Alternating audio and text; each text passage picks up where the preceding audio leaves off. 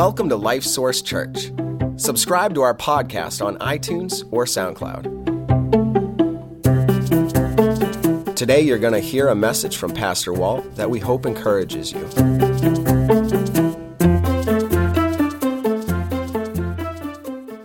Do you have any regrets?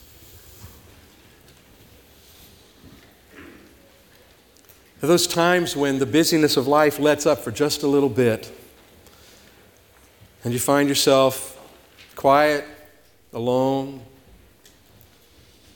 and you think about your life? Is there anything that you regret? Well, I would say to you today that if you are a human being and you are breathing, that there are things that you regret. Things that we have done that we wish we had not done. Things we've said that we wish we had not said. Things we didn't do that we wish we had. Things we didn't say that we wished we had. Sometimes we even regret things that we didn't do but that happened in our lives. And it's marked by this idea of, well, I wish I had,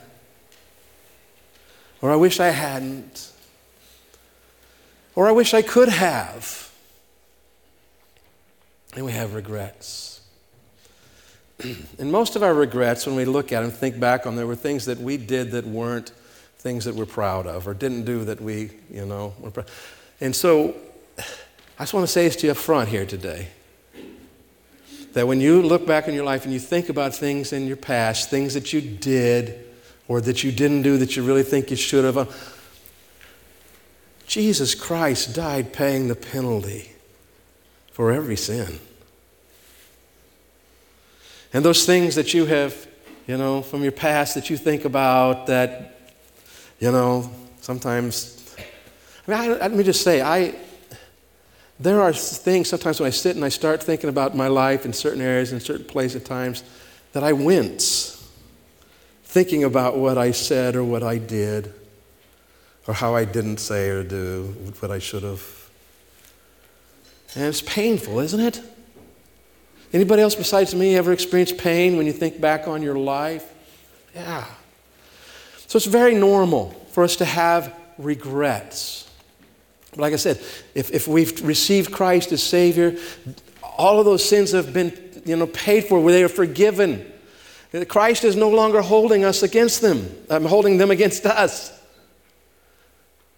But sometimes life holds them against us, doesn't it? There are repercussions, sometimes things we're still living with. And there's an upside to regret. An upside to regret is that it makes me pay attention next time. Well, you hope anyway, right? We can learn things from our mistakes or from our sins, our bad sins. We can learn, and there's benefit there. It doesn't make them less painful, but we can come to understand that, okay, yes, I am forgiven for that, and yes, there are some ripples in my life from it, but I've learned some things from it, and not be ruled by it. So it's not like it's a problem or wrong if you sit back and think about your life and say, oh man, I kind of regret this or that. That's not a problem. But if we don't deal properly with regret, it becomes a problem. And what we find is that when all of a sudden our regrets, things that we regret from the past, like I said, if we stop and think about it, we find that we aren't having to stop and think about it anymore. It keeps coming back into our life anyway. It keeps intruding into the present. Whether it's how we feel about it or what we're thinking or what's going on. And then regret becomes a big problem because it hasn't been properly resolved. In fact, psychologists and sociologists study regret. Dr. Melanie Greenberg, she was writing about unresolved regrets in Psychology Today. She said this. She said, unresolved regret, she's talking about regret that has become a problem. It impedes the ability to recover from stressful life events by extending their emotional reach for months, years, or lifetimes. Extending their reach into our present day life. When we don't resolve these things properly, we don't get free from them, They're still here today, aren't they? And in fact, what I discover is that sometimes the pain that would happen at this point in life when the thing that we regret occurred, actually, over the years, that pain can become bigger. It can take up more emotional space in our lives, more mental space in our life. And when that happens, we have big problems because we are no longer feeling free to act on what's happening now because we're acting now based on these things that are hammering us. And so we need to make sure that we know how to deal with our regrets. And like I said, it starts with receiving Christ as Savior and being forgiven for those things. And we're going to be talking about regret over the next few weeks here in this sermon series, so we won't be able to cover everything there is to cover about regret today. But the sermon series is entitled No Regrets. And what we're going to do each week is we're going to talk about some aspect of regret. Then we're going to go to the Bible and look at a Bible character who has experienced regret. And look and see, how did they respond well? How did they not respond well? What can we learn from this? And we want to see, what can we learn about how to deal with regrets we already have? And then what can we learn that we can do something different today so that we don't have regrets tomorrow and do better? We're going to be looking at Esau, Judas, David, and Paul over these next 4 weeks, starting today. So let's do this. Let's stop and pray again. Father, I pray that you will enable us to be able to see and understand what we need to today. But sometimes the idea of thinking back on the things we regret, we don't want to go there, but I pray we'd be willing to go there with you and that you do a work here, Lord, in our hearts and minds today. And not just for our benefit, Father, but for the benefit of us being able to live our lives fully for you. And I pray it in Jesus' name. Amen. Well, today I want to talk about, the title of the sermon is Bitter Poison. Bitter poison. And how regret, if not properly processed, can become a bitter poison in our lives. So let's take our Bibles and turn to the book of Hebrews. And if you don't have a Bible with you today, we encourage you to pick up one from under the chairs there and follow along. I'll give you page numbers as you need them. Page 1383. Hebrews chapter 12. Excuse me. Hebrews chapter 12. It's 1383 in the Bible. If they say, what did I say? 1383, yes. Hebrews 12, starting in verse 14. He's giving instructions here about how to interact with people, and he says, pursue peace with all people and holiness, without which no one will see the Lord. And here's what I want you to see. He says, looking carefully, lest anyone fall short of the grace of God, lest any root of bitterness springing up cause trouble, and by this many become defiled. A root of bitterness springing up and causing problems, not just for the person who is bitter, but for a lot of other people too. So notice this right away, that if you become bitter about something that's happened in your life, it doesn't just affect you. When you are bitter, it affects everybody's life that you touch. And we'll see a little bit more about that in a minute. But let me explain to you when he talks about falling short of the grace of God. And here's the idea, is that when something happens in our life, something negative, and whether it's directly what we've done or something happened to us, God, if we know him, if we have a relationship with him, that's the starting point. But God has grace for us that is greater than that problem. Okay? God has that available. He's ready to work in our lives. And he says that he gives grace to the humble. And the humble people are the people who say, God, I need your grace. I need you to work in my life here. And so we have the grace of God. When he talks about falling short of that, what he's saying is we take a shortcut. And instead of looking to God to deal with this, we deal with it our way. And oftentimes it's by striking out, or and just going to have to ignore that. I don't know quite why that's happening, okay? I apologize for that. Sometimes we do it by striking out. Sometimes we do it by putting up this wall. And the wall isn't always just here. The wall sometimes goes over the top towards God. And so we fall short of the grace of God. It's not about earning God's grace. It's about taking advantage of God's grace. But when we don't take advantage of God's grace, we are on our own, and we are not capable of resolving these things sufficiently. What we do is, they said, we build walls, we create scars, we put up obstacles, all sorts of things that just create us problems. And so, bitterness is a bad thing. What is bitterness? Well, bitterness is when we find ourselves with this inordinate focus on something wrong that happened to us usually. And we responded wrongly to it, okay? And we have regrets there, but we respond wrongly. And so bitterness has this focus that I've been wronged. This wasn't fair. I deserved better. I shouldn't have been put in that situation to begin with. And we start thinking, and it's this person's fault, and that person's fault, and these circumstances, and that circumstances. And in so doing, we cut ourselves off from the grace of God. And we find ourselves focused on these things. When you are bitter about something or someone, what dominates your thoughts?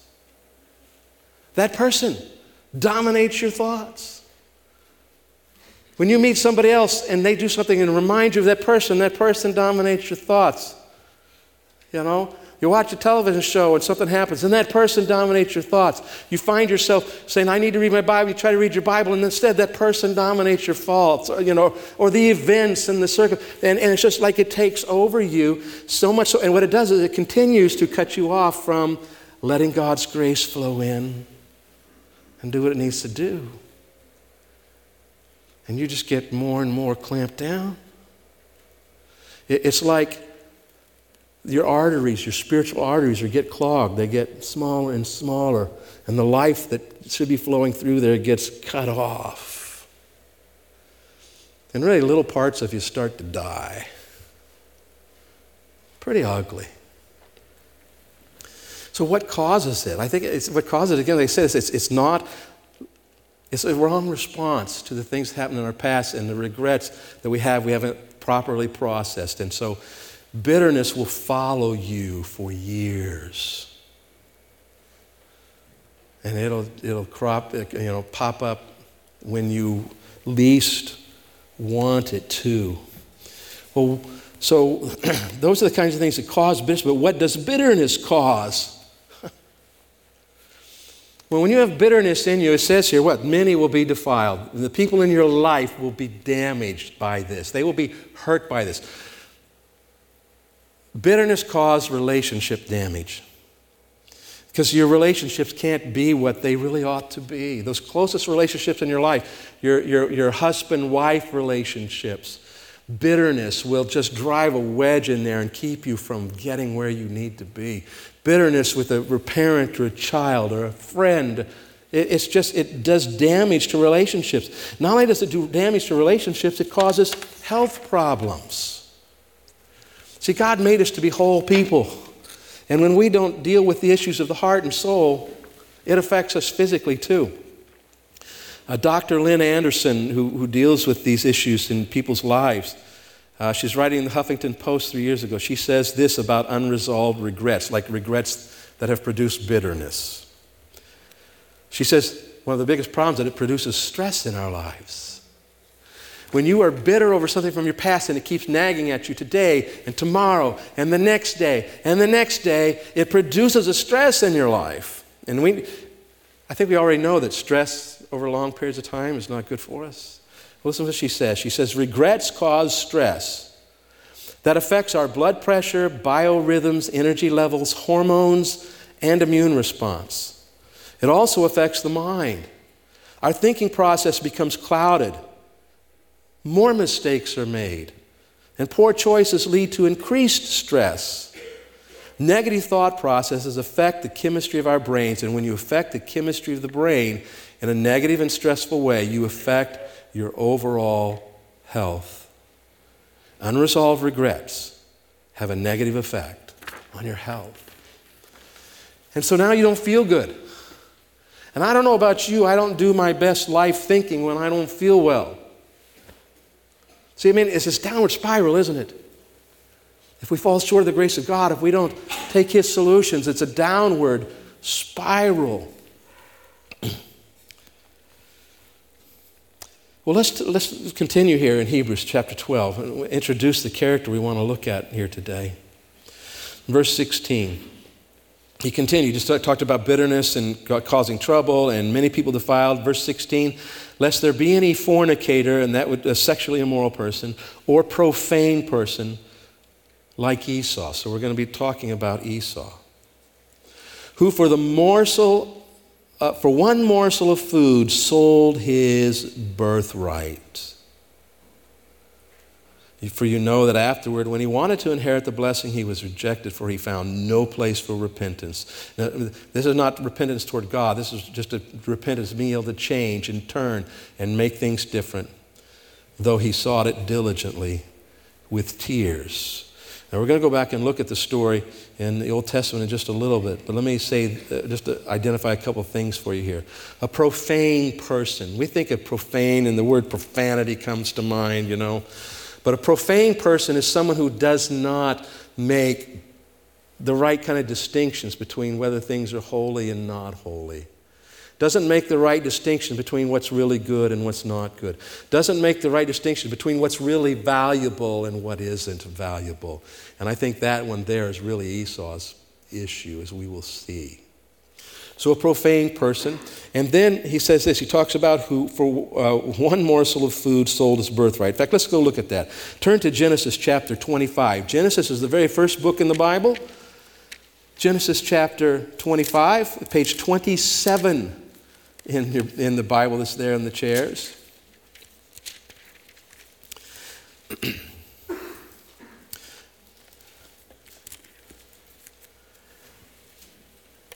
So Abraham is the one that God had called and said, I'm going to, make your great nation, your children, and one of your descendants is going to bless the whole world. Talking about Jesus. Well, Abraham had a son, Isaac, and then Isaac had two sons, Jacob and Esau. Esau was the firstborn. They were, what kind of twins are they called when they aren't identical? Yeah, you know what that sound like to me? So yes, that, okay? So they were those kinds of, twins, fraternal twins, that's what they are. All right. How would you like to be the one sitting up here trying to remember a word? So they were fraternal twins, and Esau was actually born first. He was the firstborn, but it says that Jacob the baby came out, and somehow or other his hand hits the heel of Esau, and they said, he's trying to grab his heel.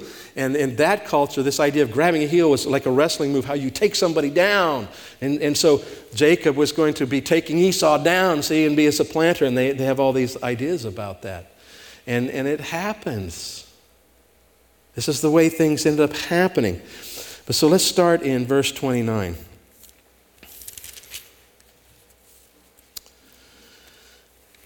Actually, start in verse 27. Let's do that.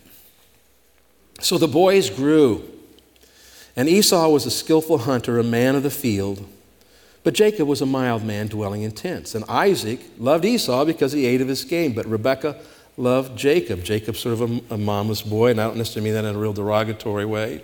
Just this is how they connected. Verse 29, now Jacob cooked a stew, and Esau came in from the field, and he was weary. And Esau said to Jacob, please feed me with that same red stew, for I am weary. Therefore his name was called Edom. Now Edom means red, okay? And so Esau got this nickname of red. And it sort of goes back to this story, among other things. So he's hungry, he wants some of the stew. Verse 31, but Jacob said, sell me your birthright as of this day. Yeah, I'll give you some stew, but you got to give me your birthright. Now, in our modern American culture, this is not nearly such a big deal to us. But here's the way this worked. The firstborn in this culture, and in a lot of Middle Eastern culture, and still in some cultures around the world today, the firstborn son, he gets a double portion of the inheritance. And the reason he does is because he's expected to carry on the father's name, business, heritage, and he's also supposed to then take care of mom and any of the rest of the household, possibly even still younger siblings. So the firstborn was given a right and a privilege and responsibilities. It was a big deal. They valued this tremendously. Normally they did. And so here's Jacob saying, yeah, I'll give you some stew. You give me your birthright.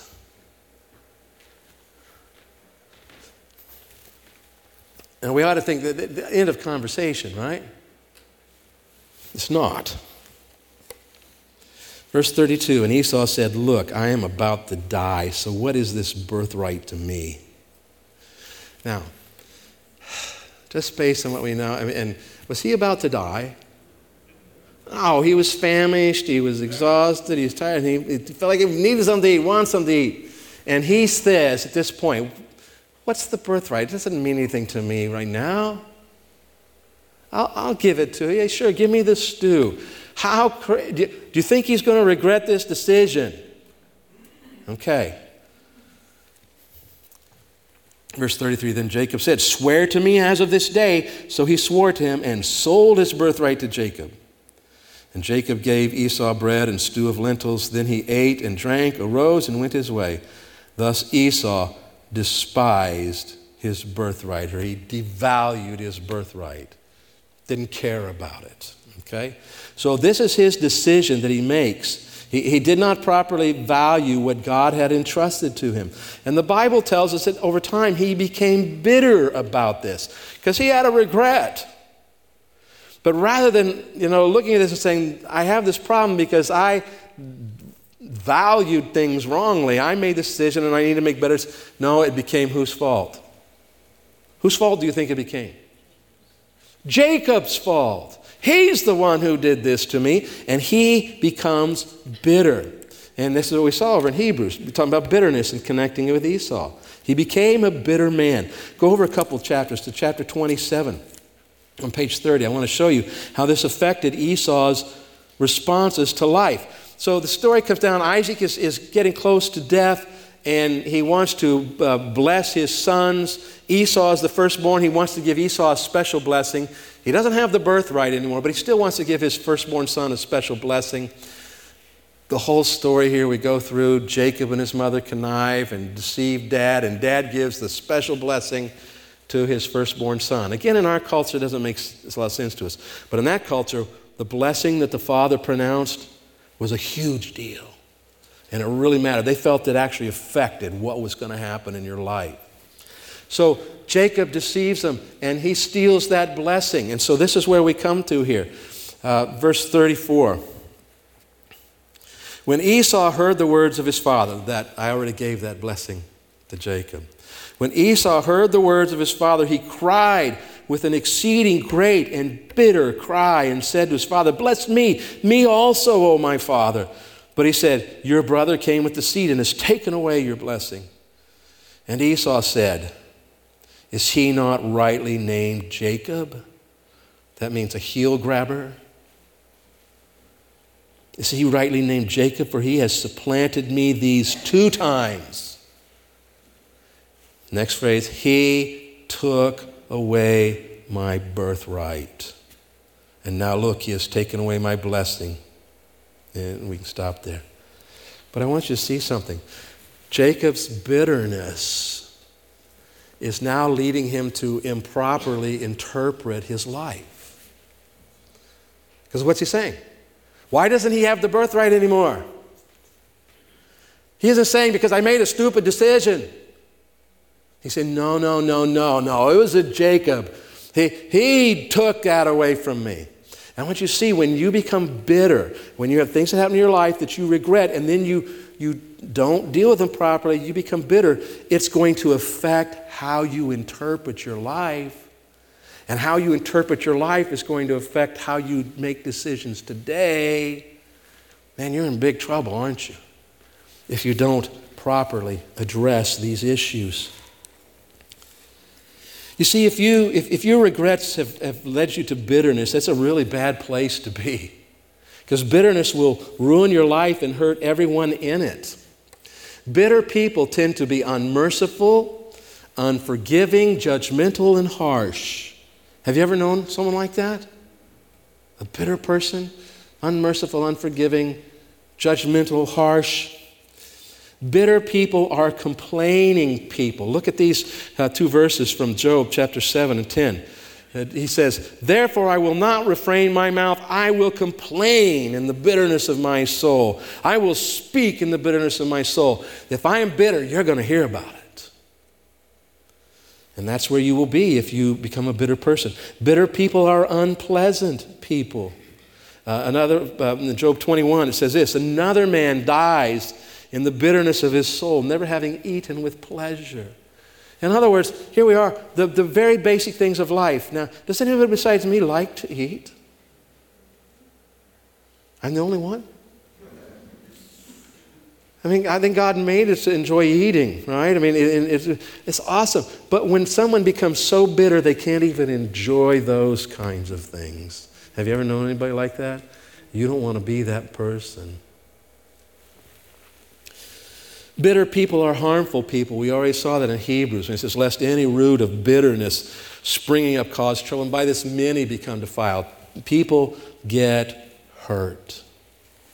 And so bitterness is not a good response to your regrets. It's the wrong response. We need to take advantage of the grace of God and say, "Oh God, here I am. This has happened. What do I do?"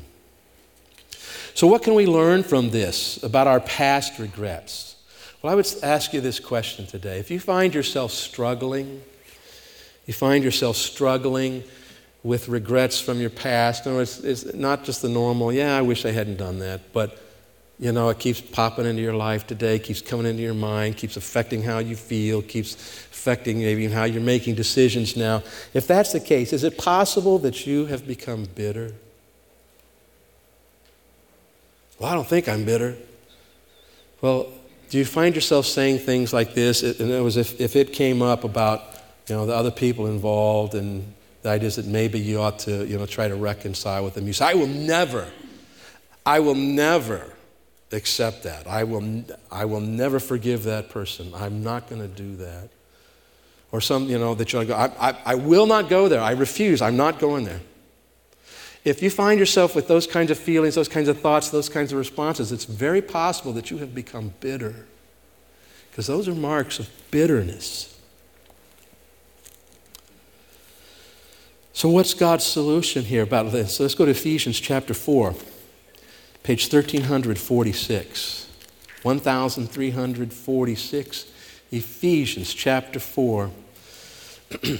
Paul here is giving some instructions about not grieving the Holy Spirit. Notice by follow the Spirit's leading, do what the Lord wants you to do. And he talks about relationships.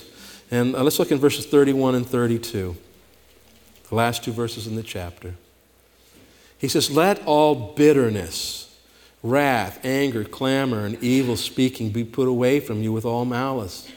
And be kind to one another, tender-hearted, forgiving one another, even as God in Christ forgave you." So the list starts with bitterness, and it ends with really the ultimate solution, and that is forgiving one another. You know what will make you free from bitterness? Is forgiving whoever needs to be forgiven. Might be other people. Might be yourself. And God doesn't need to be forgiven, because he never does wrong, but you might look and see if you're holding it against God, and you need to let that go. Forgiveness is God's solution. And I get that it's not an easy solution, especially if you become bitter. I mean, you don't raise your hand here, but have you ever been wronged so deeply by someone that you just said, I can't go there? And that's how you become bitter. But I get it.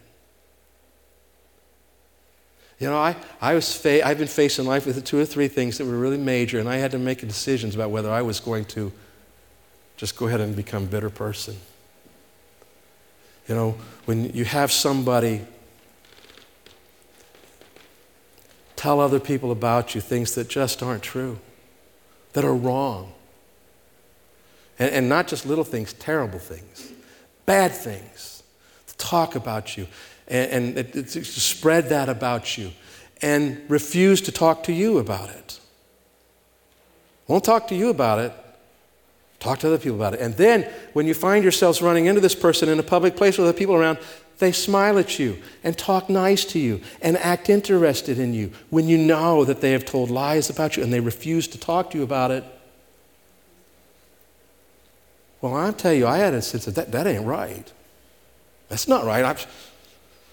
No, they need to deal with this. They need to be forced to deal with this. And on and on. And over a period of time, all of a sudden, God made me see, hey, what do you want to be? Do you want to become a bitter person?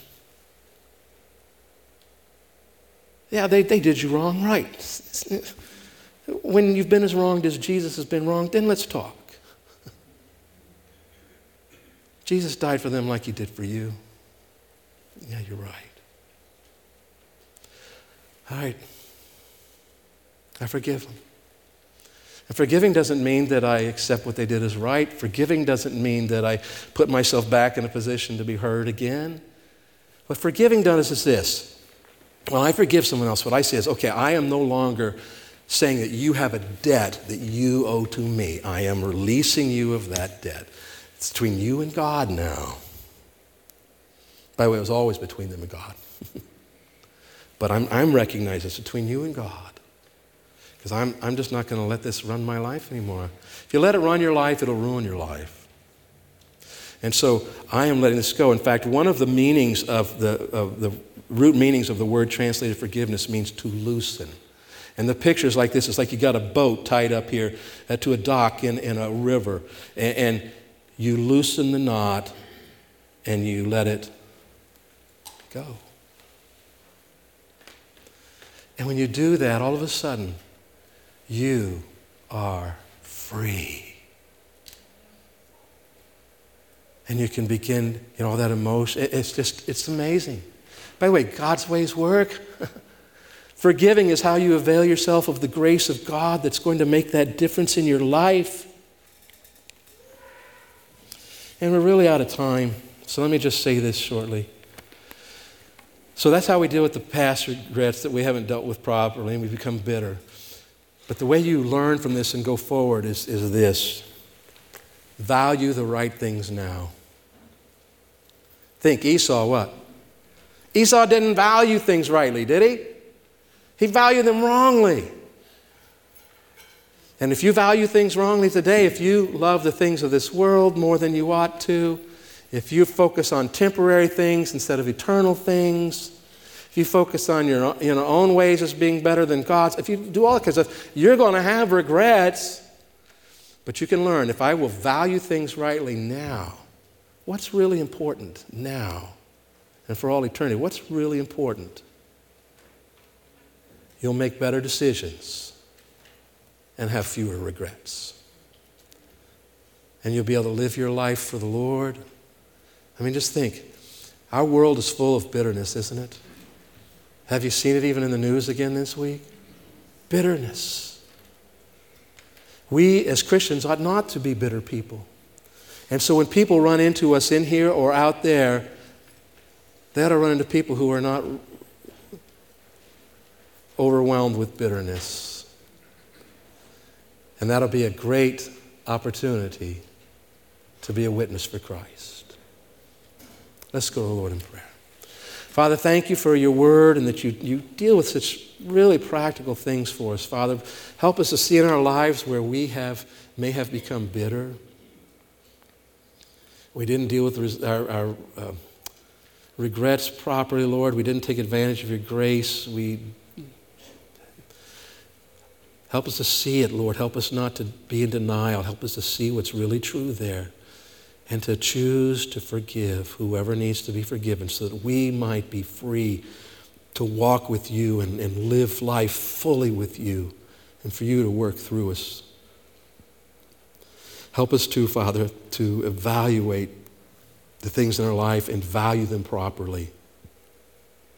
Value the right things, value things the right way, so we might not have more regrets in the future.